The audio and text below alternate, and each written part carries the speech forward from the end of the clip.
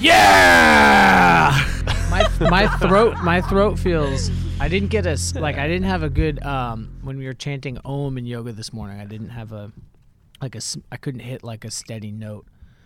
My throat feels a little scratchy, but nevertheless, we will persist with Corporate Lunch episode 79. Sam and Rachel, welcome back. Hey. Thank you. Happy New Year. Thank you Was for it welcoming hard to do me this back. alone with no one recording? Yeah, the last few episodes were just me by myself. Wait, what?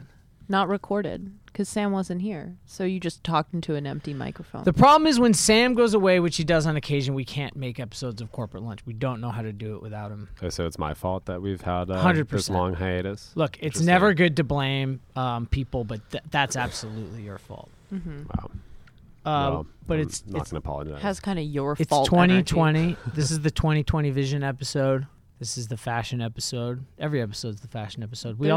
There's a giant piece of foil behind us, which makes me think, this is the future. Yeah, we're in the content tower. I think that's actually one of the ceiling panels that fell down. Sometimes parts of the ceiling fall off. This isn't the Four Seasons. This is One World Trade Center. This is an office building. Right. There's a difference between 1 and 4. Yeah. Which is 3. This is One Seasons.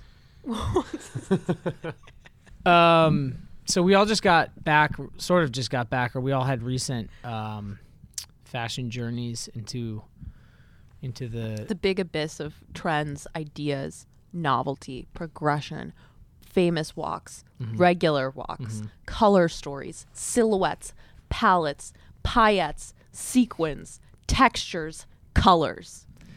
So with all that in mind, we're back in action. We're back in the stewed for episode 79. We're just here trying to make sense of it all. Fall 20 collections just went down. We're here to bring you the hot takes and cold sandwiches that you crave more than anything. Rachel, why don't you give us the breakdown. Give us the 30,000 foot view. Is that what you they said? 30,000 words? Yeah, give me 30,000 no words problem. on what you had for breakfast. What I would say, as you know, I don't eat breakfast. But when it comes Is to... this intermittent fasting or this is just natural life rhythms? It's just natural life rhythms. I'm sure there are a lot of people who don't eat breakfast and they should DM Sam Hine. I was just going to say, especially give him your whole daily... routine. Yeah, your Grub Street diet. Right. Yeah. And your sex diary. Combine them into one written piece. Yeah, that just tells us everything we need to know, plus your skincare routine. And pictures of both. Yeah. Yeah. Send some light amateur pornography, please. I guess I would say the general theme or the takeaway from this season, I thought, was this overwhelming feeling. I mean, that's kind of an ironic thing to say, but this really strong feeling of restraint and not quite understatement, but just sort of pulling things back. A lot of the shows didn't feel super styled. They didn't feel overly merchandised.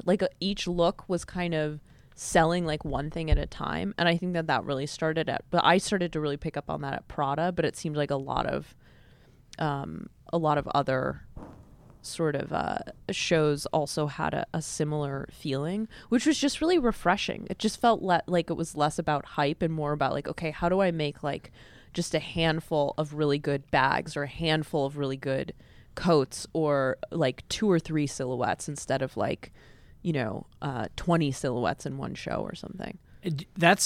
I feel like your comment is a little bit coming off of a couple years or a couple seasons maybe of the opposite of a lot of what's the opposite of restraint? Well, I mean, it was there was overwhelming. There was a desire amount. to make viral fashion shows and viral products. Yeah. That you would see at the fashion show, and this totally makes sense because it's the companies started to put a lot more money and resources towards their menswear business, right? So then it's you really want to make that pay off if you're going to have $1 million fashion show. Show us what you can do. Yeah, a lot of shows this season, and granted I wasn't in Paris, but a lot of them seemed more or less theatrical than in seasons past. A bunch of brands returned to their ateliers and showed there, and it was a lot more sort of simple, classic, almost like white box shows, basically, that felt more intimate than they have been in the past few seasons, which obviously featured so many just completely over the top, insane $1 million shows. And even like the Telfar show was really earthy. Mm-hmm. Was really human. You It know, was like really- having it all was that really gory. discarded fruit. Yeah. That was in Florence, right? Yeah. Probably the most dramatic moment of my Fashion Week experience was when a model was walking around the huge sort of circular table that served as the Telfar runway, and just kicked this enormous like femur that the bone marrow had been scraped out of at this banquet the night before. Just kicked it onto the marble floor like right in front of me and just clattered. Wait, so what happened? There was a dinner the night before and they didn't clear the table? Yeah, the dinner. The Spiral Theory Test Kitchen, which is this like queer experimental cooking collective or something, created this humongous, really sort of disturbing banquet the night before for Telfar and all of his friends, and then they sort of just left the leftovers, which were like, you know, there was like this desiccated lamb carcass that had been fermented and then eaten. Don't you think that's pretty? What? Sam, like listening to you describe this, I wasn't like wild about that collection, but listening to you describe it, it is kind of a funny like Telfar comment to be like, "Oh, you're just like coming to my leftovers." Like I think that's pretty badass. You didn't go to the dinner? No. No, like, the dinner was press closed to wasn't press. invited?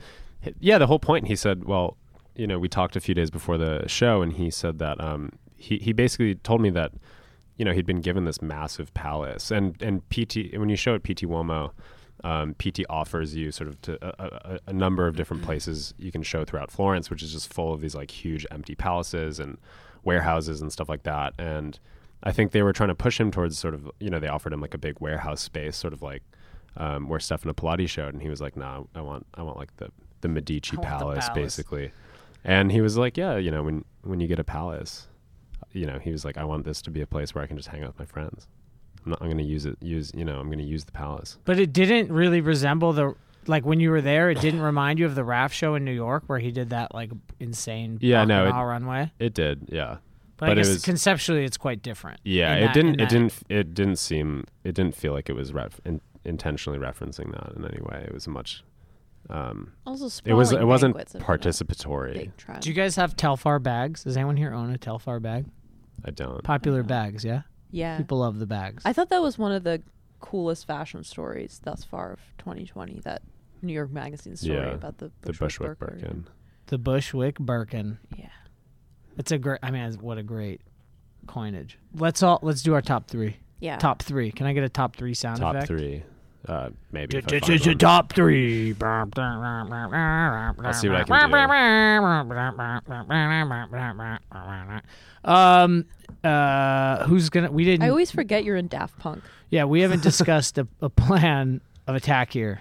Trying to think of who should start. I think you could start, and then we'll go Sam, and then me. All right, I'm now, gonna. What? Sorry, can we just? You want some ground rules? I don't need to have ground rules, but I just want to make it clear to our listeners what the terms are. All right. Are these 3-1? We're counting down 3-1. Yeah, count down. I don't know if I'm gonna rank mine. I don't know if I can rank mine are three either. tied for one. But hey, it's very New York Times editorial board of view. Top three. Top three is top three. I mean, maybe I'm not gonna rank them. In my mind, they're programmed in an order that makes sense. Okay.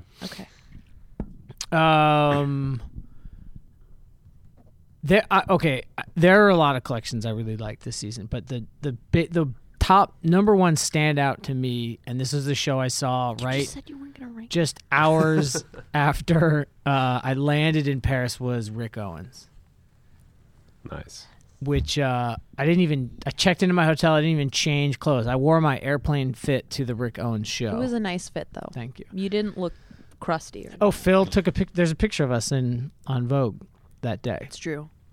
Rick always shows at that Palais de Tokyo, which is it's a museum. It's a contemporary art museum. A pretty sick contemporary art museum. Really sick contemporary. The building's in sort of a strange state of like disrepair, right? Yeah, it feels a little bit like it was built during like a promising and exciting space age, and is like now sort of like yellowing at the seams. Yeah, it has like classic element, but so it's also a very famous place, skate spot, like one of the top most famous skate spots in Paris, if not the world. Rick does Rick. This show was like colorful. There was a lot of like beautiful like cashmere one-legged bodysuits. You could see a lot of men's junk sort of pressed into them. There were crazy monster shoulders. There was just an onslaught of platform heel boots with, I guess, what do you call it? Clear soles. What is the plexi soles? Sort of some kind of plexi sole and like metal. Kind of he rolled these out.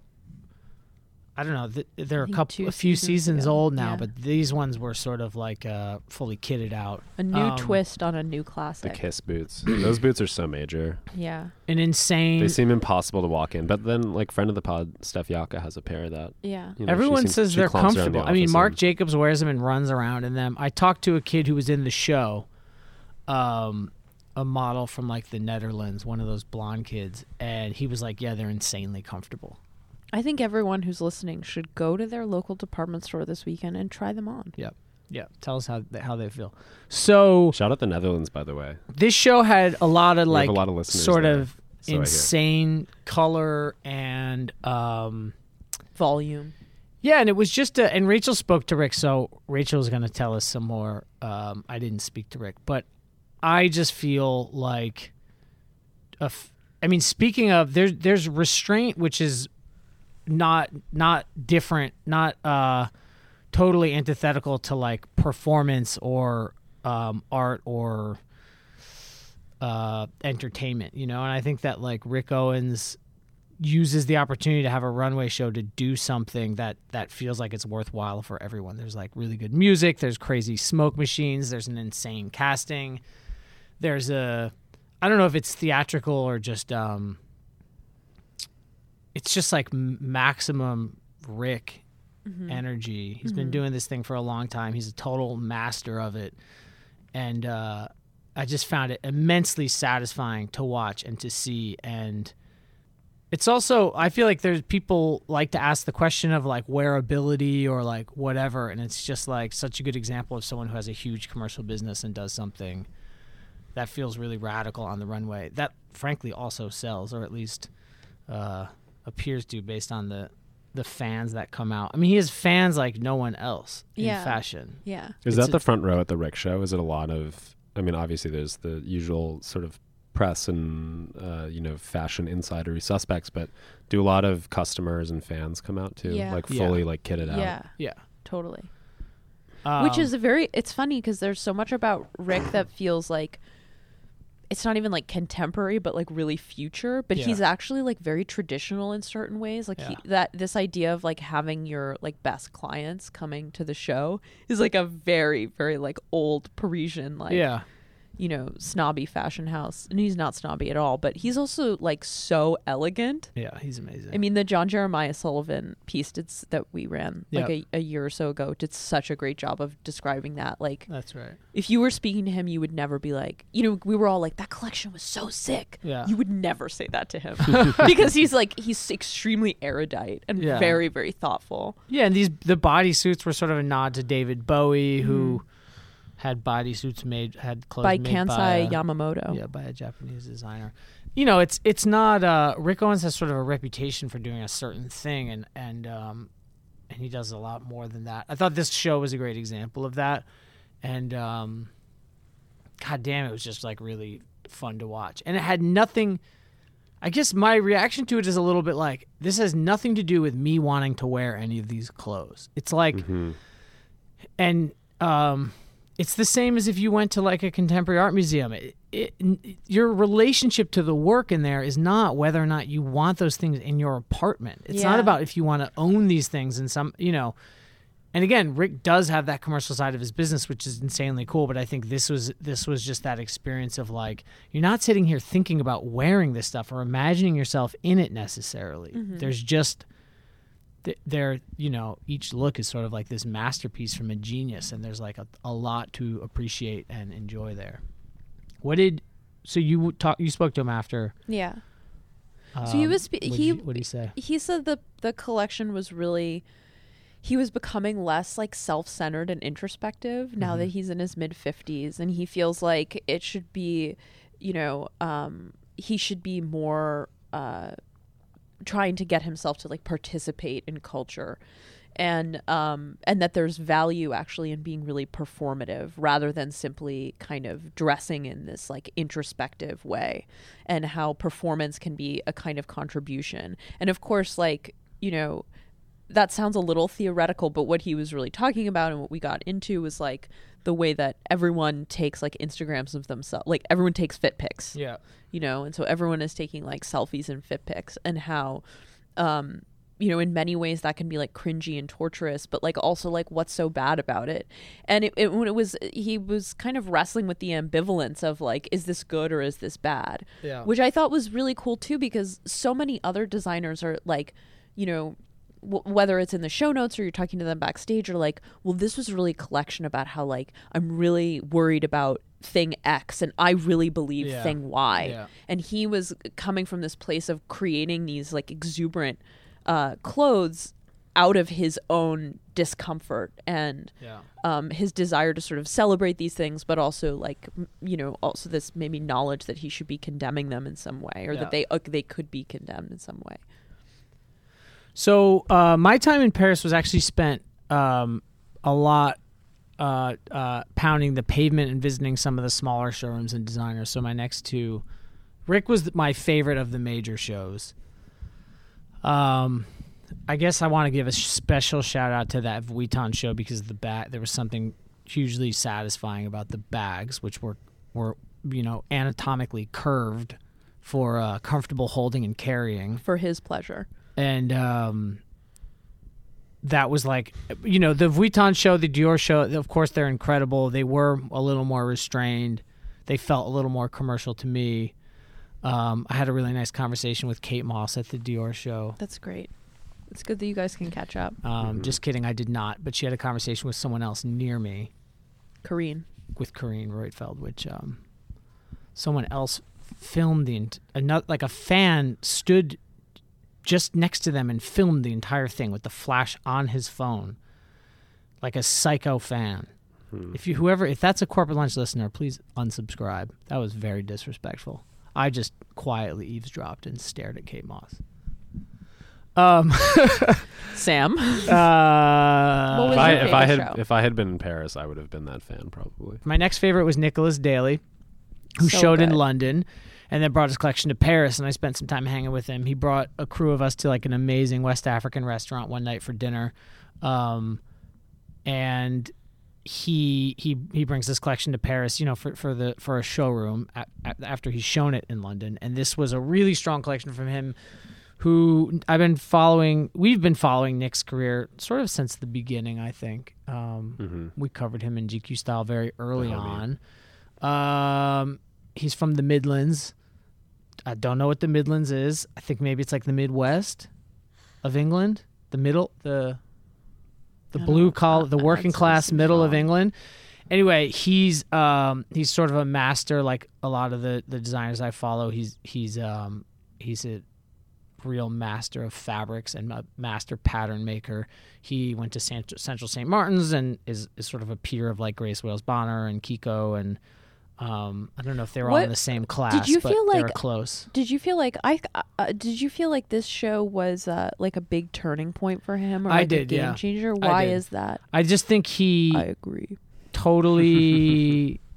So a few things. I mean, it has like an elegance and sort of like a different set of references. I think going back into the 70s, we're like really opened some, or like looking at the 70s opened some doors for him, I think. And I think he worked a lot on just developing patterns. I think he seems more comfortable with sort of tailored clothing, moving away from sort of the country stuff and the workwear. You know, he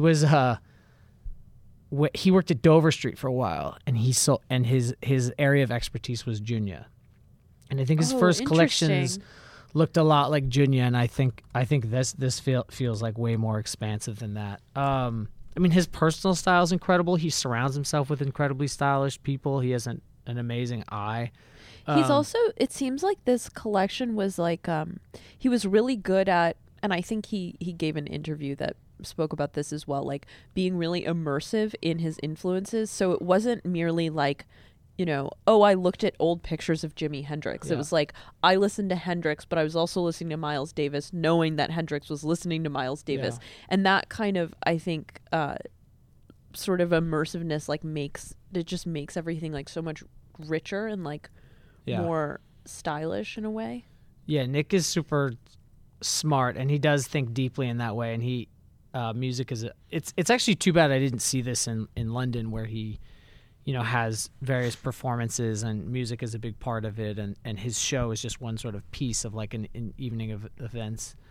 And he showed some nice Adidas. Yeah, he's got. I was just gonna say not to take the most sort of superficial way into this collection, but the Adidas Superstars that he did and the Adidas Sambas that Grace Wales Bonner did were both so sick. Yeah, and I think this fall is going to be real Adidas season.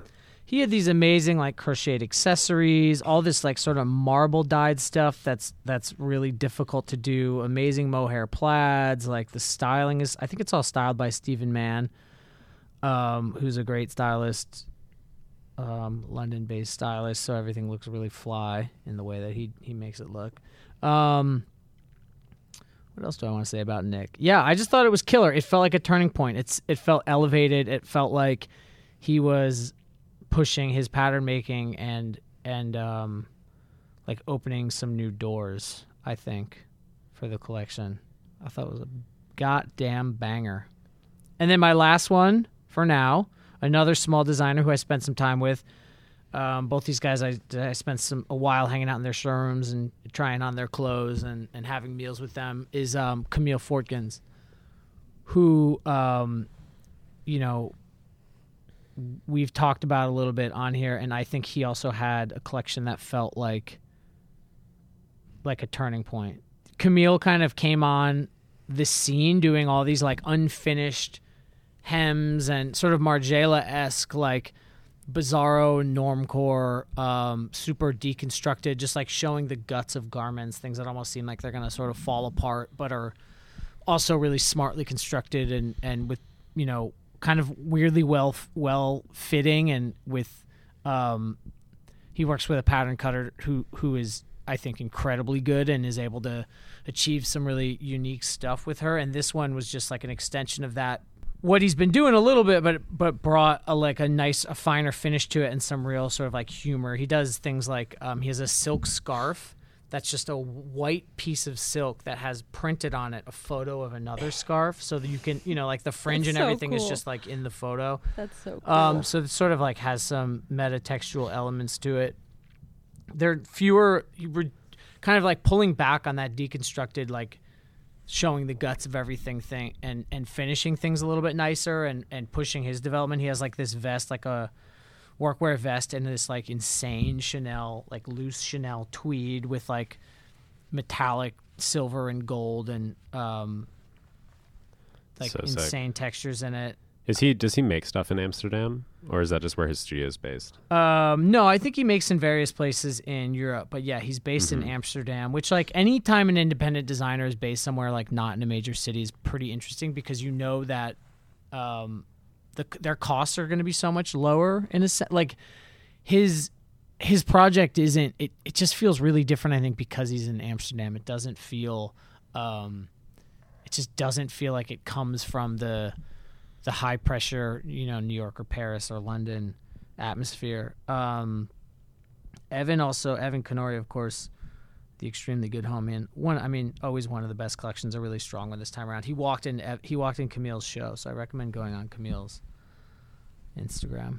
Camille's show, I think, is just on Instagram for now. It doesn't go up on Vogue Runway or anything at the moment, which is insane. I'm gonna have a conversation with Steph about this immediately.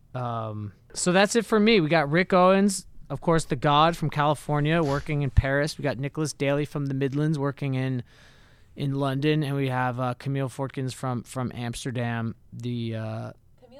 Camille's casting was really good. The strange homie. With that, I pass the baton. Those are my top threes, but again, there were lots of good ones. Lemaire was really good. Yeah, that didn't was do great. any. He'll show it at women's or no showing. He used to do runways. The men's is usually just a lookbook from La Mer. I thought La Mer was killer. It's men's and women's mixed together. I thought. I like the whatever, brown, maybe. that sort of like brownish, earthy palette that Yeah. La Mer did this season. I for thought fall winter 20 is really great. I thought Craig Green was killer. The last looks in the Craig Green show, just like those sculptural tent kind of pieces, are incredible. Incredible. He should have like a. People always write. He should work with Gagosian or something. People always write in reviews of Craig Green shows that like people in the audience tend to cry at the end in that like emotional crescendo when he does show these like really massive, wild, conceptual, sculptural pieces. And I want to know, like, is that actually true? Oh, yeah. The you seen story it? is that his first collection, which I think was his thesis from Central St. Martin, was the first. It was like these like quilted like samurai suits or something. I mean, it was very much not dissimilar to what he does now in a sense. And that when at the finale, people cried. But I think it was just that one show. No, people cried at the one I went to. Yeah. That's I think now awesome. people are faking it because of the story. Well, I think because you're like, oh my God, this man is like so. It's like going to therapy, and your therapist is like, why are you being so hard on yourself? Yeah. You need to be like more vulnerable. Like the world is after you. And people are like, yeah, the world is after me. Yeah, I need a 10. Okay, I'll go next. So I was not in Paris, but I went to Pitti Uomo in Florence. Don't be so hard on yourself, Sam. Noah once gave me great advice, which was that I've never given you you advice. shouldn't write about clothes you haven't seen in person. But I'm gonna talk about clothes I haven't seen in person because why not? It's a podcast. We got to get through this episode. We got to do this somehow. So my third, I'm gonna rank mine. I'm gonna I'm not gonna back down on this. Throw down. Number 3 for me was a collection by a guy named Raph Simmons.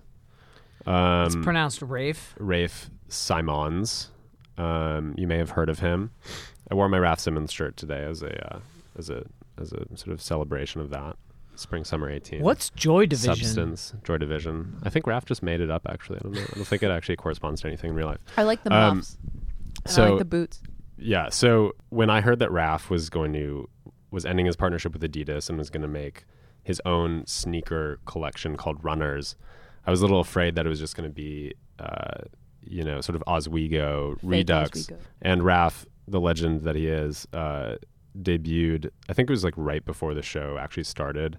He posted on Instagram his new runner sneaker collection, which is actually just these really like elegant sort of petite ballet boot type things that are so sick. Oh, they're like booties. They're little booties, yeah. They look like They're the great. like snowboard boot liners almost, but these really, kind of really look refined. Yeah, and he did a real sneaker. He did a real Yeah. sneaker. He did some sort of Stan Smith, some private label Stan Smiths basically. And he did a ballet flat with a small sneaker here. The booties, though, the booties with are this great. sneaker really heel are major. amazing. And in the show, every single one of the models wore the boots. And I love this collection because You mean Raph, these boots from the top? Yeah, Yes. yeah, Top top down. row. Raph, I think Raph's past few collections have been really good, but this one to me actually, this collection felt less commercial in a way that I really appreciated. He really is like drilling down on this like beautiful, elegant, narrow silhouette. The pants were flared. The branding was all kind of was pretty like limited to the muffs, which he'll make these like Solar Youth in Nevada hoodies and T-shirts and stuff like that. But the actual coats and blazers and suits, I think, were just so precise and beautiful, and the lines were amazing. They're quite boxy, which he really emphasized with these like crazy fur, like square or like fur rectangle attachments. And he wrapped some of the models in plastic, which he told Tim Blanks was like a reference to some, that like 89 Margiela show. Yeah. Raph's done that before too, didn't at Calvin? He did that at Yeah, Calvin. his really famous coat at Calvin was a yellow fake fur. This Raph show just looked like so sophisticated. It looks like a collection from a much bigger brand. Yeah. Like it, RAF is, an independent. It's not a huge business. It's based in Antwerp. But this was, especially the development of the footwear. But it felt like he's putting his independence and his sole focus on this collection for now to very good use. Mm-hmm. And apparently he just hired someone that he called like a pattern making genius from the University of Antwerp. Rachel, did you go to this? I don't think we were in. You did go. Yeah. What was the vibe? What was the mood in the room? It was great. Everyone was like, what are these shoes going to be like? And then they saw them. Yeah. And they were like, these are pretty tight.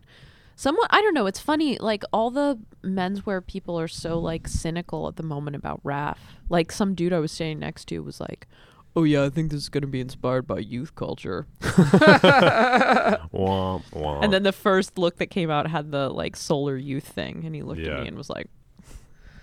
But that's yeah, there has been like, a little bit of cooling around RAF, I guess. It's funny.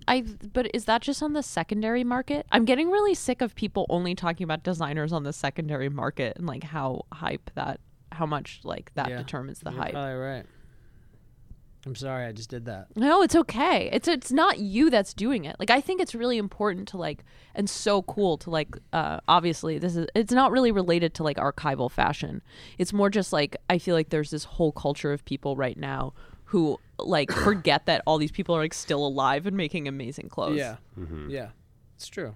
Like, it's like, sometimes people are like, well, Raph hasn't made a good sweater since 2001. It's like, well, maybe he's doing other stuff now that's like much cooler. Like, why don't we check that out? Yeah. It's like, you were 3 years old in 2001. Don't worry, I was 10 years old or something. So.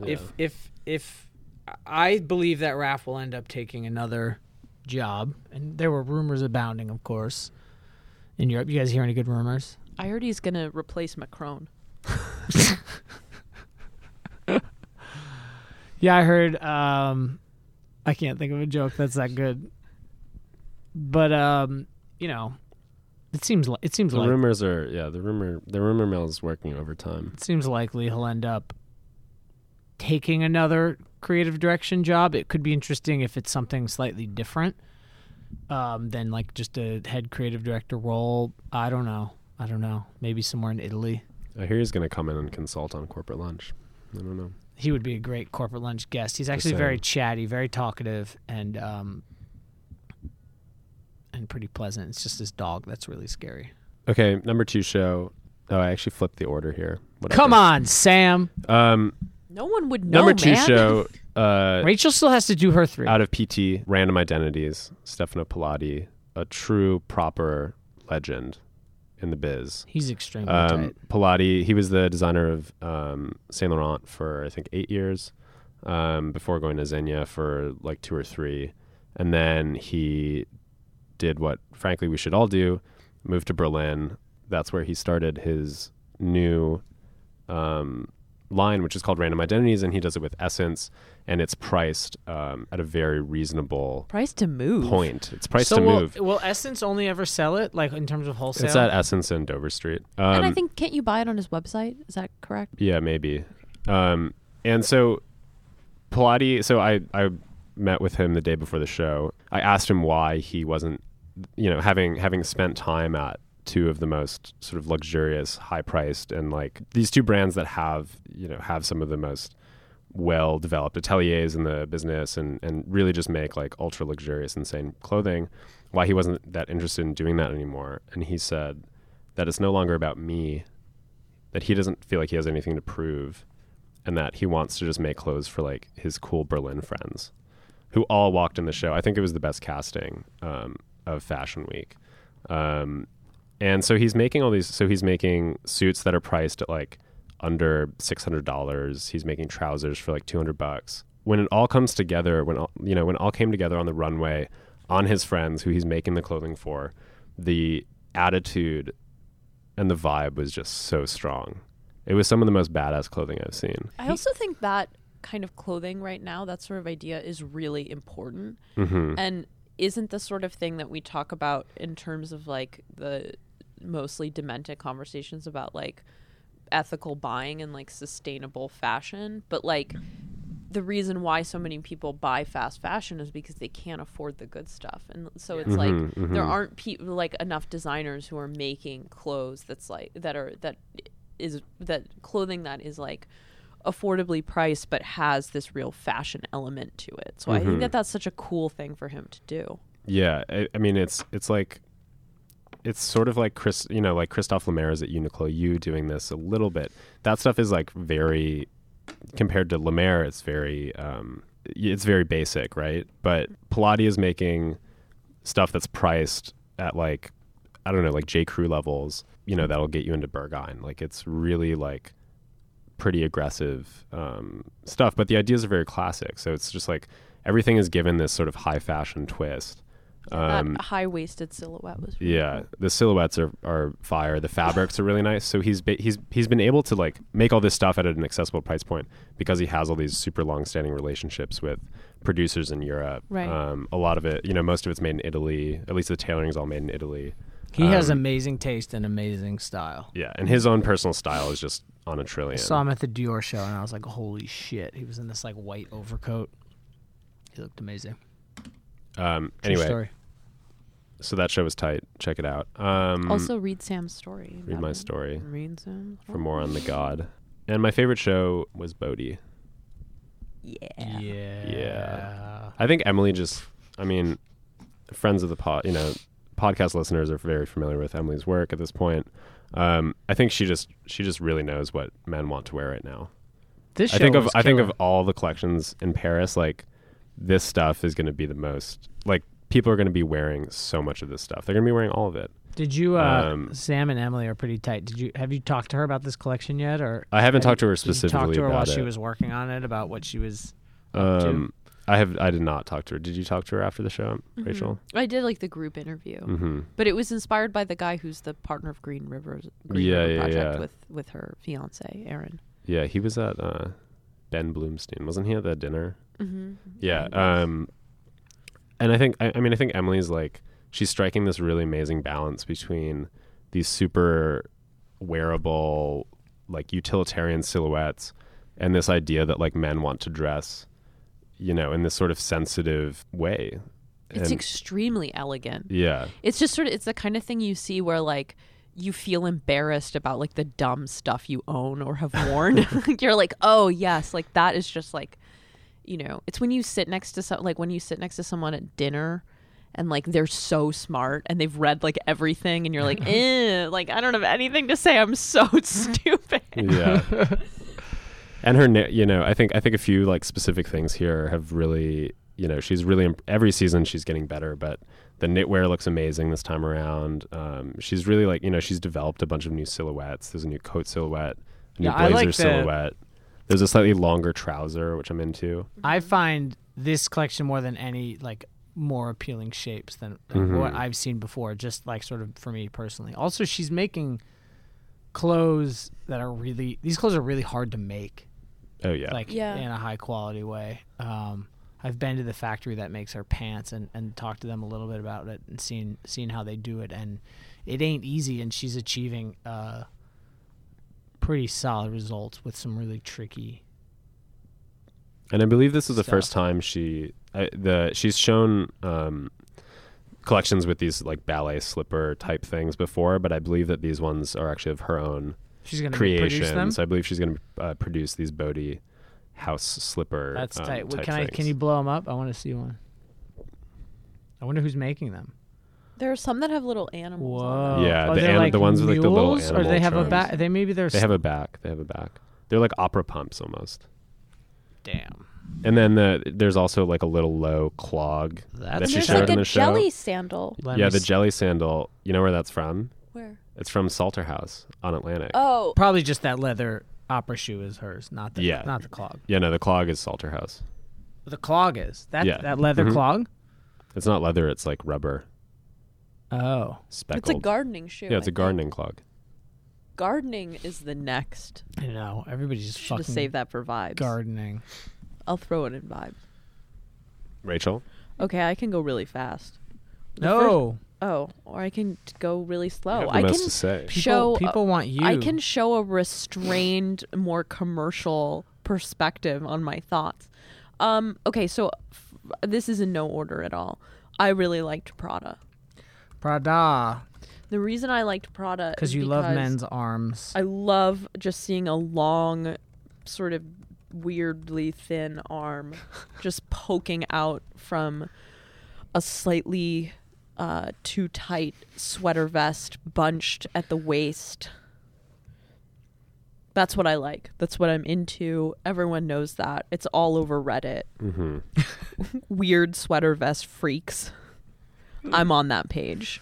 It's all pictures of me looking at sweater vests. The sweater vest is probably the single most. I'm bullish on sweater vests. That's all I'll say. Me too. Also, because you can wear one under a suit. Yeah. You can't wear like a full cardigan. You can under wear a them suit. all the time. You can wear them every day. Like Just you can wear them over in a the t-shirt shower with jeans. That's like a big model style right Yep, now. in Like the off-duty, pool. like male model, like cool model guys, just like sweater vest, no tee. Yeah. Ugh, I could You know, never. drapey trouser. But you do a sweater vest with a t-shirt Yeah. a lot, and that looks Plain really white cool. tee. That's cool as well. Okay, so why did I like Prada? Well, that's a great question, Rachel. Mhm. Let me answer it.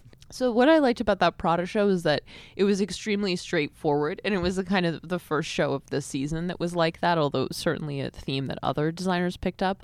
But it was like, you know, and I wrote a piece about it, or about the show, that sort of describes this in more detail. But essentially, like, I've just been getting so sick recently of, like, whenever you're on the subway and you see these ads that are, like, in the same color palette and you have no idea what they're selling, but they're, like, unique, value, brand, principle. And you're like, I don't know what the product is, but I'm being told to, like, believe in these things. And then you go home and you Google it and it's like toothpaste. And you're like, Yeah. how is toothpaste supposed to mean all of that? And I just find that kind of thing so obnoxious. So instead she really just showed like great clothes. Like, why don't, and the whole collection also was about, as she was explaining backstage to, I guess, like a bunch of fashion reporters, that it was about like men at work and the kind of just dignity of doing your job. And again, I was like, that's so refreshing that like I don't have to have a personal brand. I don't have to like Yeah. be like the best person at my office. Like, it's totally fine to just like show up at work and like read a couple of books, like, you know, every month, and go to some museums and like wear some nice clothes, and that's like totally fine. She has some of the most interesting thoughts on masculinity today, the hot button issue that everyone wants to ask designers about, everyone wants to talk about. And like, I just want to hear from this, you know, how old is she? She's in her 50s, Yeah, maybe her early 50s, 60s. 60s-year-old former communist, you know, industrial heiress, fashion designer. You're not getting any like empty platitudes from her, really, right? I mean, Yeah. it's all pretty. Yeah, She's thinking about stuff. yeah, What did she say? The dignity of work? yeah. Oy. I gotta work But on it's not that. even like the dignity of work. It's just like the dignity of showing up to your job Right. Yeah. and like looking nice, which you do. You show up and you look nice. Yeah. We're really exploring the dignity of podcasting right now. Yeah. The I'm gonna other, keep that in mind. the second collections, it's a tie between Jonathan Anderson and Jonathan Anderson. Hey. I think because I've seen a bunch of his women's wear collections, like or women's wear shows, but I hadn't seen a menswear show of his before, so maybe this was all like clearer to everyone else. But this just like really crystallized for me, like, this is the next guy. He's like, so good. he's Yeah. I guess he's 34, 35, but he's like gonna be the you know, next like big giant house is gonna hire him. Yeah. I mean, Loewe's not giant, but Yeah, I mean, it's big. He already he's already also just proving that he can do two jobs at an insanely high level. Yeah. And I think he doesn't seem like he is overworking himself. I think he's just so curious. Yeah. Like, I think he just has all these bizarre passions, and he's like pretty obsessive. And, you know, he's really well spoken and just, you know, again, he's like really curious. So he's just able to like dive into all these things, or at least he's possibly assembled like a really strong team underneath him and can sort of like explain these things. Can you explain to me the smock dress moments in Loewe. Those I thought those were really intriguing. So he was saying after the show, he was thinking about 50s ball gown shapes. Like he had looked at a lot of these like old like sort of couture photographs, and he was thinking about kids, like young boys playing dress up. And that was really kind of the through line of the show. And so the idea was just that, like, what would that dress have looked like if you were like a little boy trying it on? And so it's on an apron that just slings over your neck, and then I think there's a tie in the back. So it's almost like throwing a dress on top of what you're already wearing. And that idea of like, you know, men sort of dressing up and like really playing with clothes was like one that a lot of designers had. And ironically runs somewhat counter to like what Prada was doing. It's like a counter narrative, but he did the best version of that, I thought. He and Rick Owens had like kind of the best ideas about this like performance fashion that was it was really fun. And he's just like, he shows, I don't know, like no designers have like a sense of humor anymore. And he's just like really, he put like a like giant geese on a shirt, which I thought was funny. I mean, the ball dresses are like a pretty funny. Yeah, the goose shirt is good. Sort of a thing. Loewe's been like one of the most amazing like developments over the last like since. I mean, that collection was totally obscure. I mean, it's like a Spanish leather house or something. I'd never even really heard of it until he took over. I think it used to be run by Stuart Vevers. Oh, really? Yeah, before him. But LVMH has owned it for a while, right? I don't think so. Didn't he launch ready to wear there? I don't know. I don't think so. Well, it's killer. I think there were one or two designers there before him, but he really like put it on the map. Yeah. Okay, and then my favorite show. I mean, I said I wasn't ranking things, but I you did. My favorite show was YOHJI YAMAMOTO. What a king! Because it goes again back to like this idea of like what Prada was doing, but it's a less seasonal version. It's like his entire passion of his career has been this like anti-fashion, anti-trend. He said backstage he like hates what's happening in fashion right now. He feels so hurt and so upset and angry about the system of fashion. And so this collection was about how he's no longer anti-trend and anti-fashion. He's like a partisan who's on a totally different side than everyone else. Whoa. Yeah. Wait, he hates what's happening in the industry, like as a business. Yeah. Yeah. But I think he also just doesn't like the clothing that's being shown right now. He's a master. There's so much to appreciate about YOHJI Yamamoto. And he's also someone who I like, that what I was talking about a few minutes ago with like people looking only at like the archives rather than the current work. Yeah. People love to talk about old YOHJI. Yeah. It's like, the old YOHJI is like so amazing, but I think there's also like a way to engage with what he's doing now. And what was in this collection? A lot of black. It was a lot of black. There were really nice like pant silhouettes that were just a little bit short, like a little tiny bit cropped. Were those like boiled wool? That's what it looked like to me, like the sort of cropped, pleated, boiled wool trousers. So good. And then black overcoats, like a ton of black overcoats, little berets. Did some of them say? Was there like a coat or something that said "Naughty YOHJI" on the back? I saw that on your Instagram. Yeah. And that's the thing is, it's about? like That's amazing. It's very well, because he really thinks good overalls. He thinks of himself as being, you know, mischievous and he's also very funny. He's someone who like demonstrates the way to make straightforward but still like incredibly like mind-bending and weird clothing that isn't minimalist. Yeah. Which is cool. The layering god, the tailoring god. He's so good at so many different things. Yeah. The knits in this collection are He had this cool few like handful of looks where the falling apart sweaters were on top of suits. Yeah.